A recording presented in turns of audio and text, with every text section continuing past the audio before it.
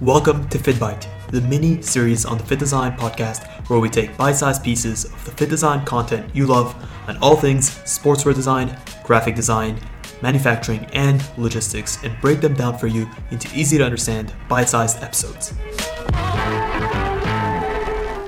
Any business owner knows that the performance of sales directly influences your profit. After all, the two are inherently intertwined. The more sales you have, generally, the more profit you can have. Obviously, there are a few caveats to this.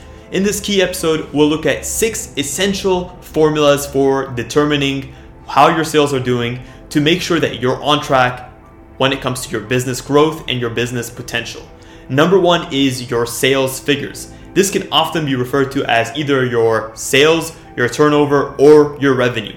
This is measured in periods or pockets of time that can either be daily, weekly, monthly, or even sometimes yearly.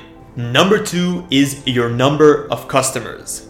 Essentially, more customers generally leads to more sales. At the same time, if you're an owner of a physical store or an online store, make sure not to mix up your visitors with your customers. A visitor only becomes a customer once they transact or once they purchase from your brand. Number 3 is your value per transaction, otherwise referred to as VPT. This is a very effective measure to determine how much a customer spends per transaction. Not necessarily how much a customer spends in their lifetime or over a period of time, but necessarily how much value is each transaction building you.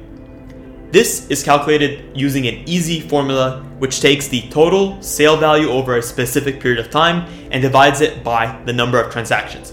For example, let's just say you're measuring your VPT over a year. In that year, you had 300 sales. That totaled a total revenue of $30,000. In this case, you would take $30,000 as your total sale value and divide it by the number of transactions. This would be 30,000 divided by 300, which would give you your VPT number. Number 4 is your unit per transaction, otherwise referred to as UPT. Generally, when your sales go up, so does your item count. But you generally want, as a rule of thumb, to have your sales rise faster than the amount of items you're moving. You don't just want to move more items. You want to become more profitable per item sold. So the formula to determine this UPT value is simple. You take your sold quantity over a set period of time and divide it over the number of transactions within that same period of time. Number 5, you have your inventory turnover. This is a measure of the amount of inventory sold over a period of time. Generally, you want a high inventory turnover ratio because that indicates more sales are being made with less inventory. However, you don't want this ratio to be too high as it could indicate that you're leaving money on the table by not having enough inventory to satisfy demand.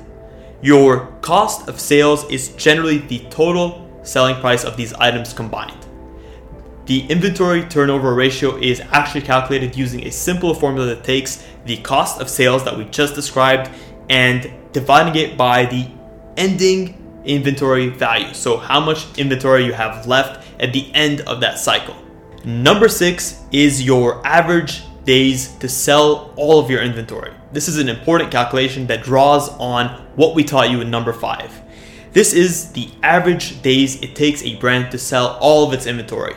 As a rule of thumb, a luxury retailer with higher prices is going to take longer to sell all of its inventory than a mass market retailer. The way we calculate this is by taking 365, which is the days in a year, and dividing it by your inventory turnover, which we taught you how to calculate in number 5. We hope you enjoyed this episode of FittBite. If you did, please consider leaving a review below. It really does help us out. Let us know what episodes you want to see next, and until next time, stay awesome.